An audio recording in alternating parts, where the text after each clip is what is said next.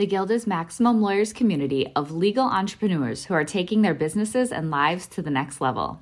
As a Guild member, you'll build relationships, be held accountable, and learn strategies specifically designed to get you unstuck and accelerate your plan for growth. Members are also granted exclusive access to masterminds hosted around the country. Our next event is coming up, and we're heading to Scottsdale, Arizona. There's something truly magical about the power of these in-person connections where real-time breakthroughs happen. Picture this. You're surrounded by like-minded law firm owners tackling your business and mindset challenges together. The energy is electric, the insights are transformative, and the results are game-changing. Investing in yourself is the best decision you'll ever make. The knowledge, strategies, and breakthroughs you'll gain are priceless assets that will supercharge your practice and propel you forward. Join the Guild and secure your ticket to Scottsdale at the best possible price by visiting maxlawevents.com. When you're with another more experienced lawyer, they will refer you cases that they don't want to take, and the cases that they don't want to take will be your good cases. Run your law firm the right way. This is the Maximum Lawyer Podcast. Your hosts, Jim Hacking and Tyson Mutrux. Let's partner up and maximize your firm.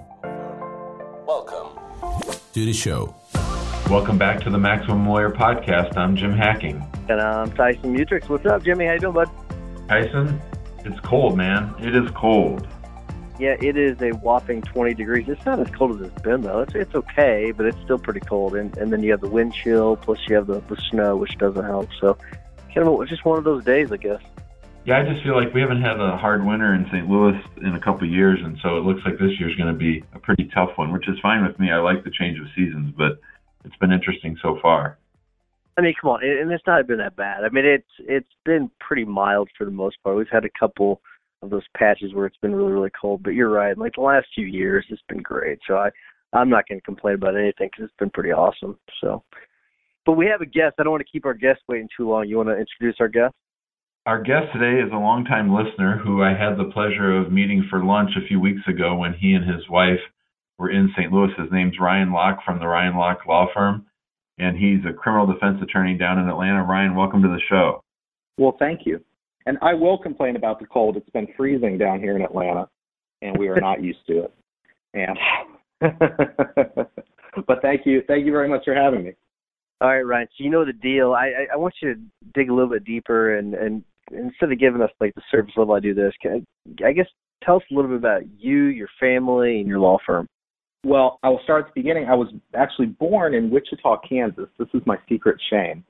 And when I was very young, I moved to Maryland where I grew up. My dad was in the Air Force.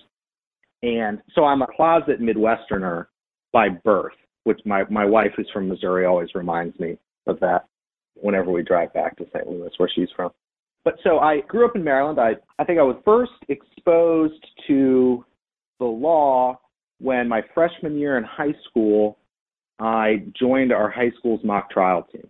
And I thought standing up and talking in front of people was great, and everything else was the most boring thing I'd ever done. And I remember we would have long meetings in this local lawyer's office, and God bless her, it was after hours. She devoted so much time to us. And I remember sitting there thinking, this is awful. Like, this is so boring. This is tedious. All these different rules. I just like to stand up and talk in front of people. Well, I eventually came over to really liking both sides. And then I went to the University of Richmond for college and competed in mock trial there. And then I went to law school at the University of Georgia down here in Athens, Georgia. And I continued to do trial stuff and really enjoyed it. When I graduated, my first job, my wife was working for the State Department in Mexico. And we were living in Matamoros, Mexico. And I started working for Pro Bar, which is a project of the American Bar Association, which does asylum and other types of pro bono immigration relief. And that was really cool. And I'd done some clinics in law school, but I really enjoyed meeting the clients and sitting and talking with the clients and learning about them and being able to, most people, we said, well, there's just not much we can do. But for, the people who we could help, being able to tell them, hey, we're here to help you and we can do that, was really, I think, kind of opened my eyes to, the real power in representing powerless people against big interests. After we left Mexico, we came back to Atlanta, and I started working for the public defender's office here in Fulton County in Atlanta. And that was the same deal, where it really combines my enjoyment of being in the courtroom and standing up, talking in front of people, and also really helping people. And I did that for a few years, and then about 4.5, 5 years ago, I started my firm. And I started doing criminal practice exclusively originally. Now I've transitioned to doing mostly personal injury work, and then I continue to do criminal appeals, and a lot of those are appointed, and it kind of is my little public defender holdover section. And that's my limited legal career in a nutshell. Ryan, talk to us a little bit about the transition from working in the public sector to hanging out your shingle. How did that go? That transition was everything. And it's funny because at no time in my life before, literally the day that I did that, did I ever think I would own a business. And even when I was doing it, I didn't really think, I'm going to start a business. I just thought, I'm going to do what I'm doing, but, I can wake up later in the morning and I can do it in my sweatpants from home and it'll be great. And so the nice thing is that I knew how to do the law for the most part, and I knew what I didn't know. I was familiar enough with criminal law that I wasn't worried about that. Learning how to run a business has been, quite really an education. And from, marketing, I never thought about how will I get clients. I just figured they would come, just like in my prior jobs, there were just tons of people out there. And, we just went and did work, and I never really thought about that. My big advantages were I started paperless. And that was a really great decision because I didn't have to deal with any that, converting or backlog or anything. I also started with a case management system, even though I knew that I would underutilize it for a long time. For the same reason, I figured if I started using it, then it would be easy to just kind of keep with it. And it would be expandable if I bring more people on, or originally I guess I've always had a more boutique firm than a volume firm, but I thought, if I start taking a lot of volume, I'll be able to deal with that. Ryan, since you started your firm, what do you think is the biggest piece of advice or best piece of advice that you've gotten from another attorney? When, I'll still remember when I was starting, I kind of took a tour and I visited. The nice thing about being a public defender here in Atlanta is that there are a lot of ex-public defenders and a lot of people who have gone out and started their own firms. And so I just started meeting with them, people who'd gone out 2 years ahead of me, 5 years, 10 years, and asked them, what should I do? The two best pieces of advice. The first was, I thought about not having an office. And one attorney said, no, you need an office because, for criminal, you need people to come. They're going to be giving you a lot of money up front, and they need to know that you're legit and kind of have that experience. And that was really the first time I thought, because I was thinking from my perspective, I can talk to them on the phone and obviously they'll be dazzled by me. And then I can just meet them at a Starbucks and then obviously they'll give me thousands of dollars. And then I'll go and I'll do amazing lawyer work and they'll love me forever. And what's so hard about that? And that was the first time that I started thinking about my firm as a customer experience, where when people are coming, they are having an experience. And that experience has to be good from beginning to end.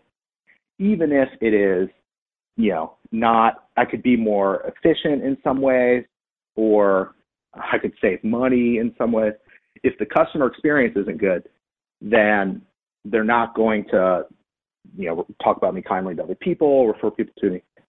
And that was especially important in the criminal context because everyone who's coming to me is already having a terrible experience. Like, no one's coming to me as a criminal lawyer and saying, thank God I get to hire you.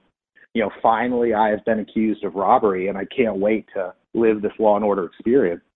everyone was having, it's the worst period of their lives. So that was number one.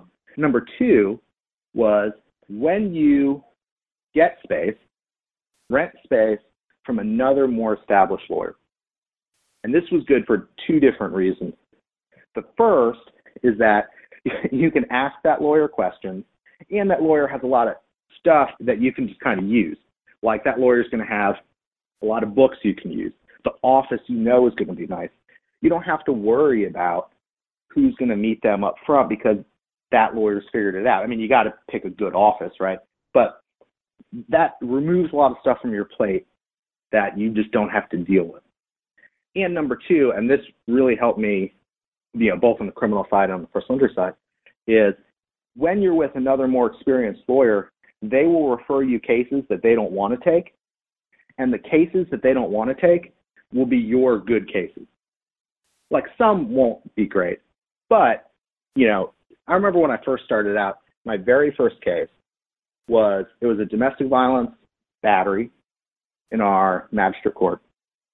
And I drove to that person's house. I drove 50 minutes to that person's house. I sat with them for 2 hours. I quoted them a fee of $1,000. And then they had to talk about it. So I went back to my car, and I sat in my car for maybe 15 or 20 minutes while they talked about it, just thinking, I can't believe this is happening. I'm going to be rich. They're going to pay me $1,000, and this is great. And then they did, and then no one hired me for 2.5 weeks after that. And then I thought, oh my God, this is a horrible mistake. So, thinking that back then that was a good case for me.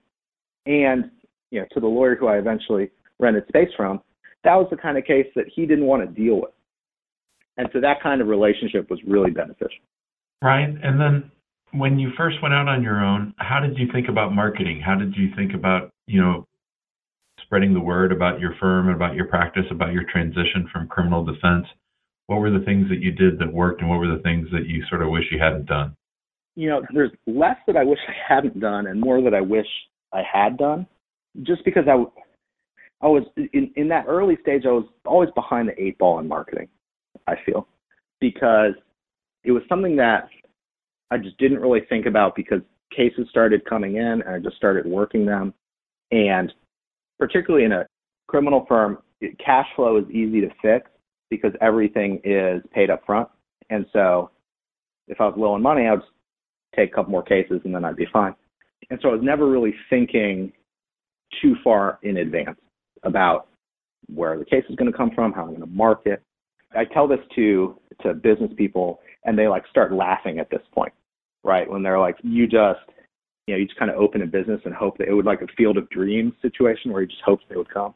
And the answer is really yes. I mean, I just no control over it.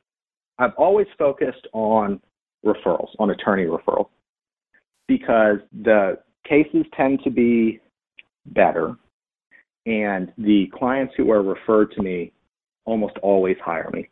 And back when I was doing mostly criminal, maybe half to 2/3 would always hire me. Now when I'm doing personal injury, pretty much if I want to work with that client, they'll hire me if it's a referral.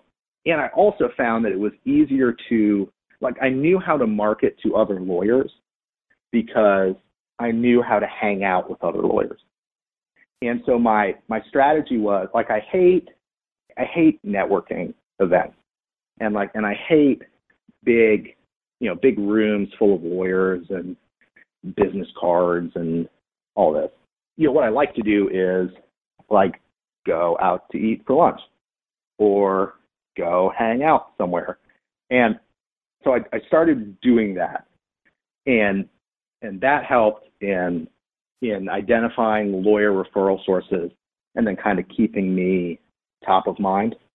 I also I knew in the same vein of renting space from someone who's more experienced than me and has good cases to give me that they don't want, I identified other kind of prominent lawyers and then would network with their associates.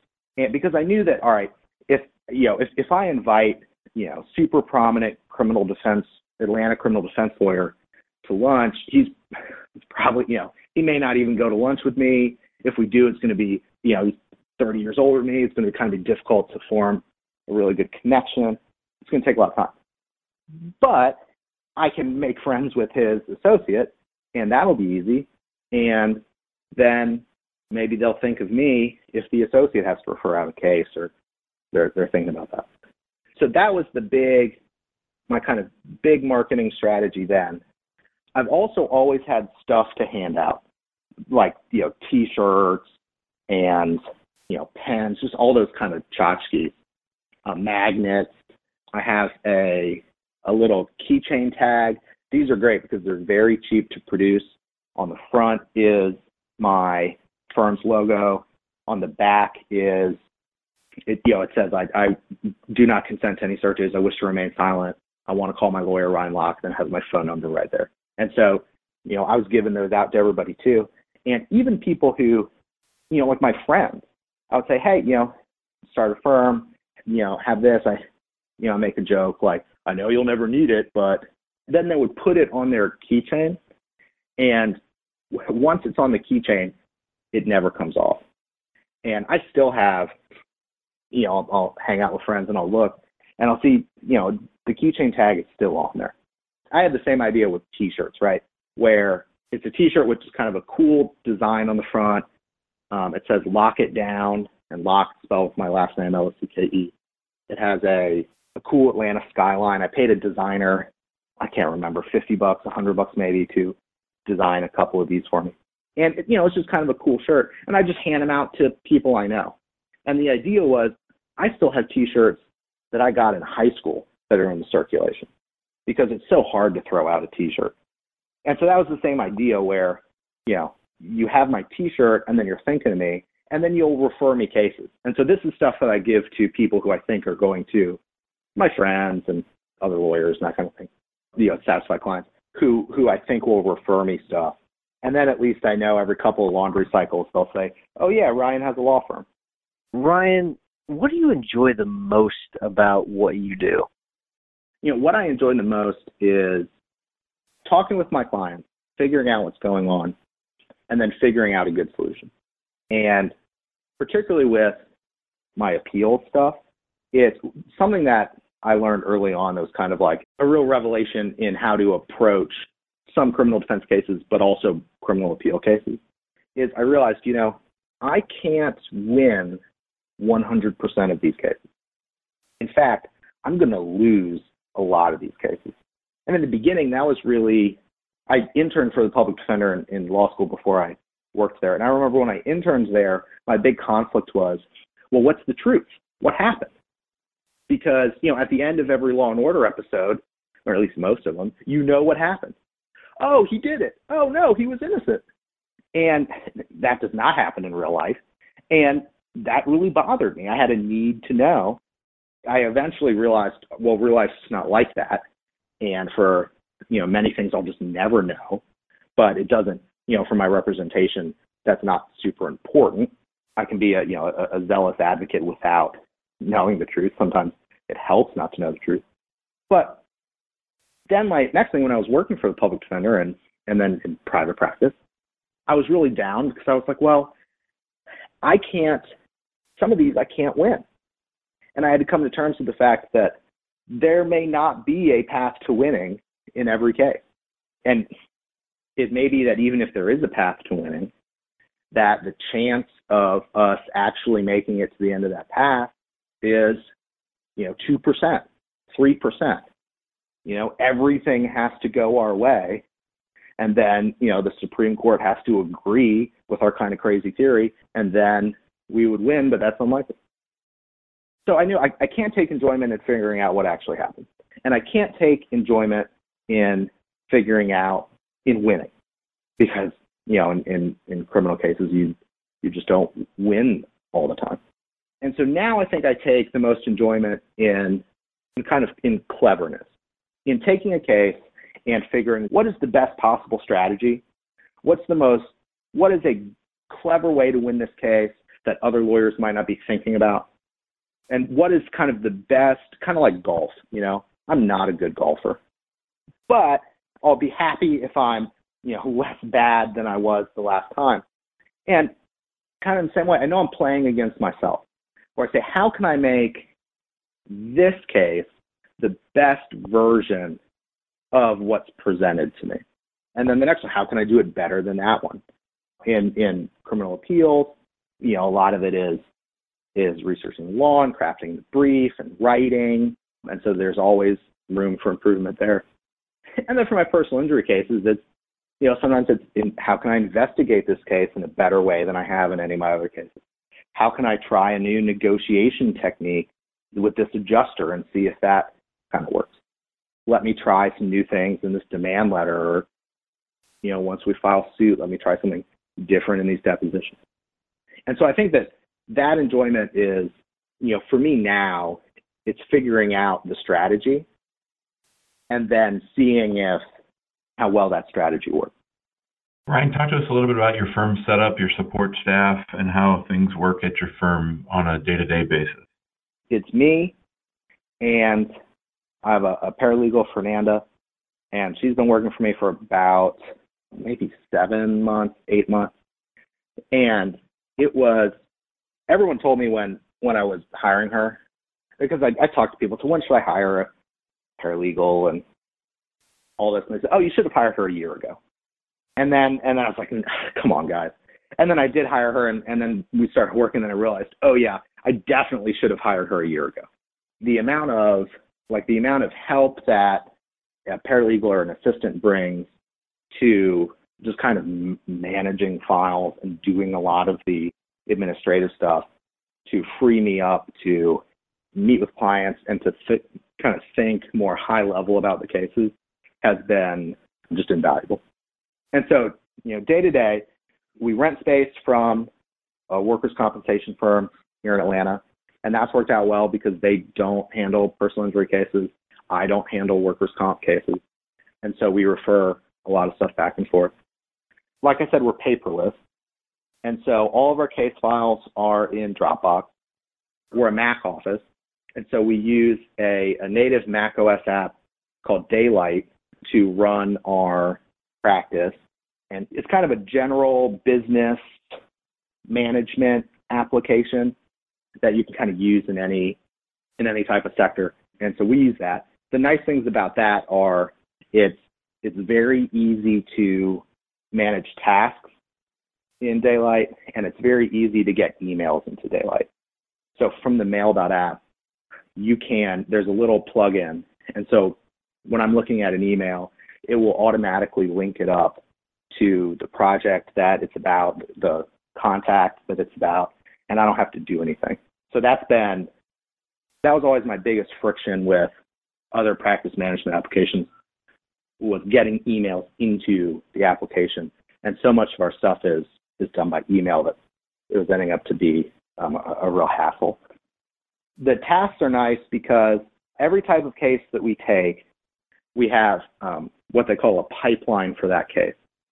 And the pipeline is also broken up into phases so that, when I create a case and then assign it to a pipeline, it will automatically populate the tasks that I want, but not like all 120 tasks.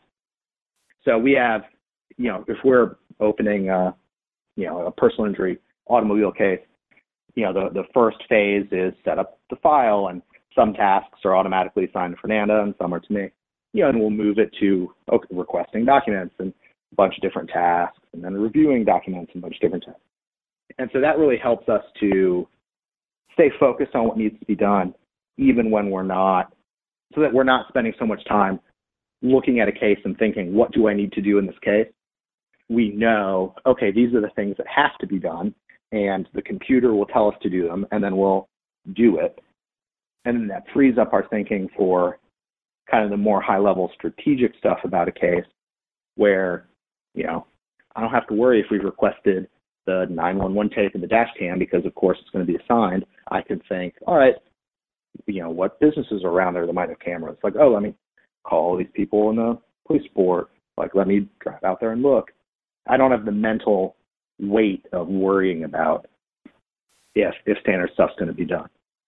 I guess that's most of our day-to-day. Of course, we use Word like everyone else does.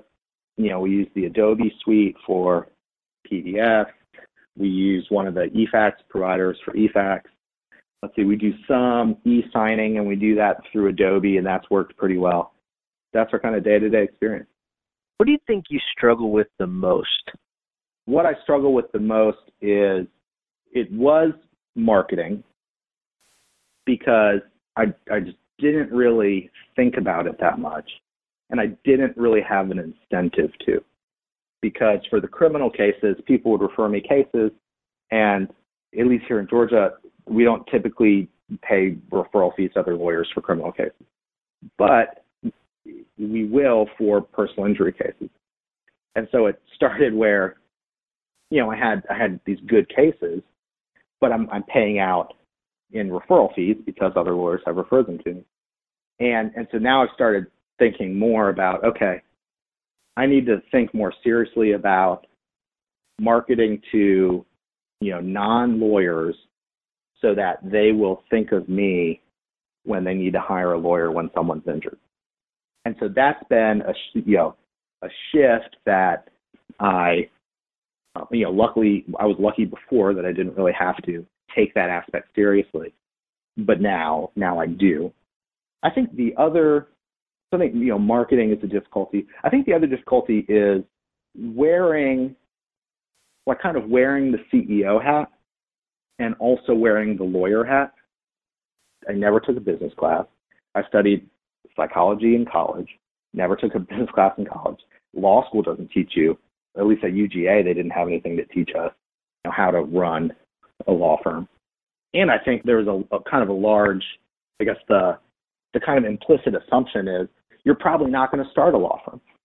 So no one ever really sat down and talked to me like, hey, you should be looking at key performance indicators and tracking those to figure out the health of your firm. You should know where your business is going to be coming from so that you can plan.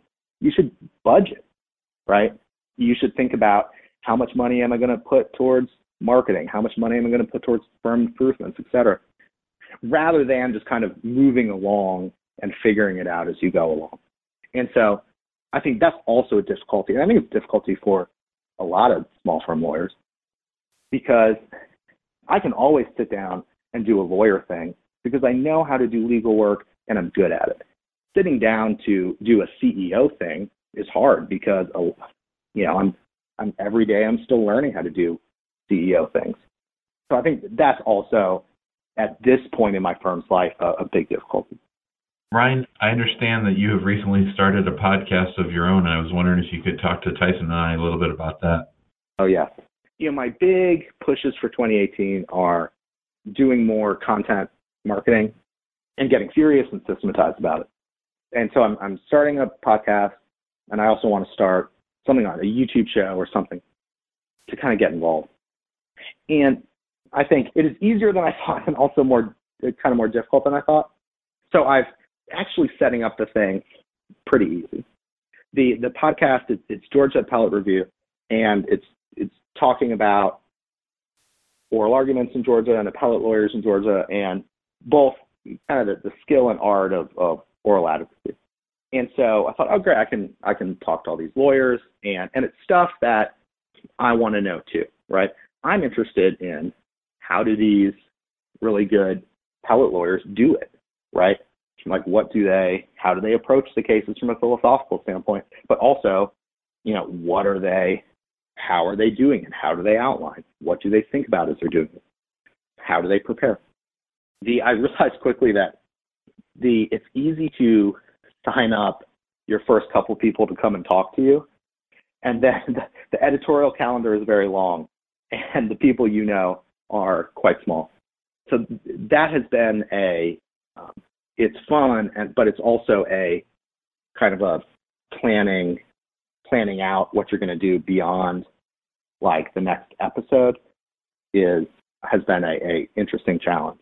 But it's also so much easier than I thought. I don't know, not all lawyers, but a lot of lawyers are good at just talking, particularly about what they do, and particularly to other lawyers. And there's so many good technical solutions that it's easy to just start.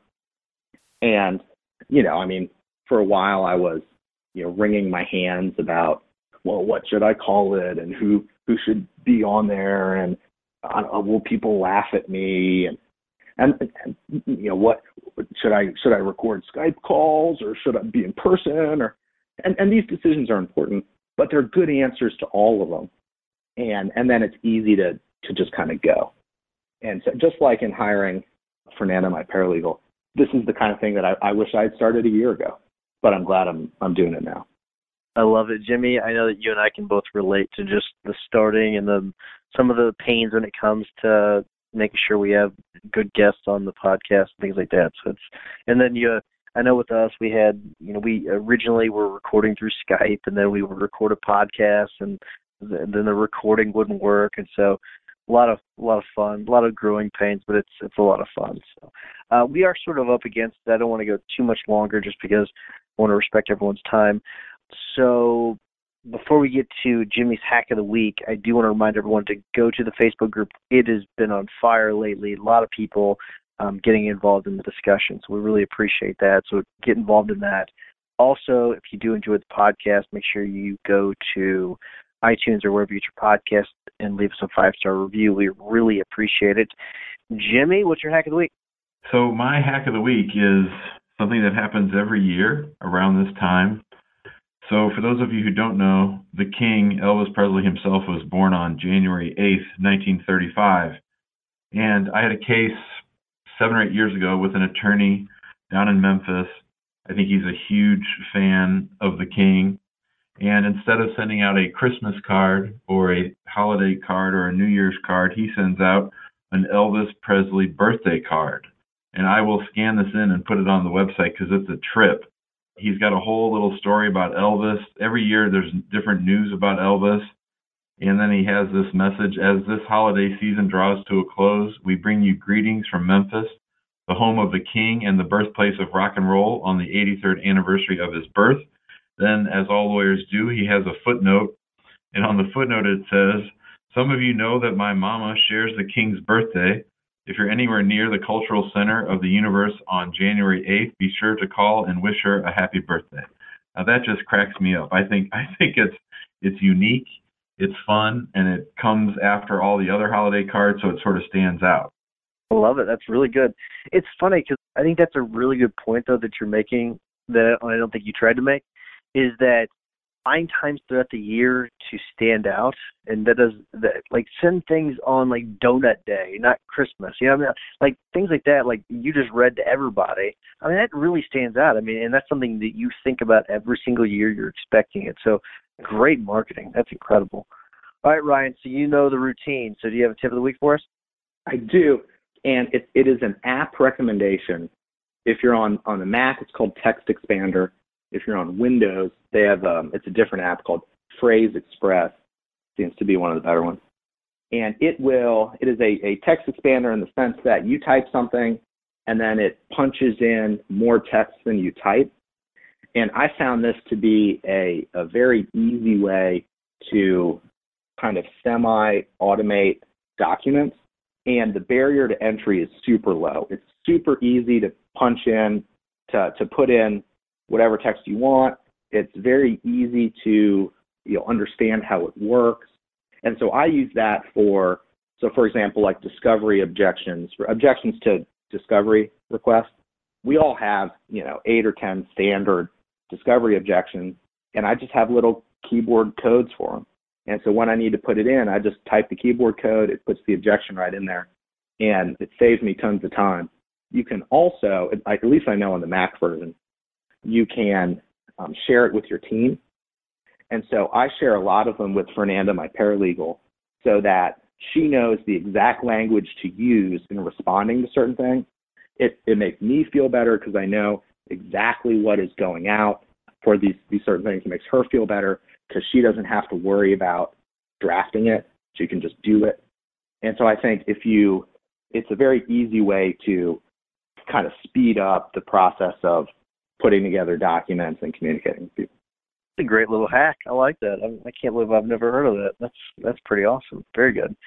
All right. Well, my tip of the week is something that was recommended by listeners Jim Hart and Ryan McKean through John Fisher's Mastermind Experience. We recently split up into groups, and we've got these little mini boards of directors, which is pretty cool. And something that they recommended was Process Street. It allows you to sort of puts all of your processes in one place. It's actually really cool. I'm in the process of putting a lot of our user manual stuff into it, our office manual stuff into it, and then also we're hiring someone, so I'm putting into sort of an orientation.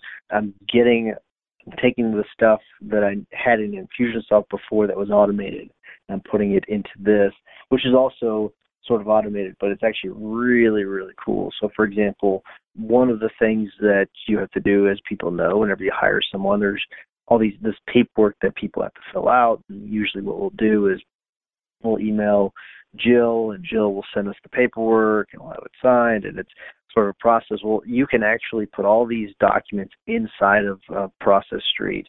It allows them to download it or complete it. If they can just fill it out on a PDF right there and then upload it, so you have it all right there. It's actually really, really awesome.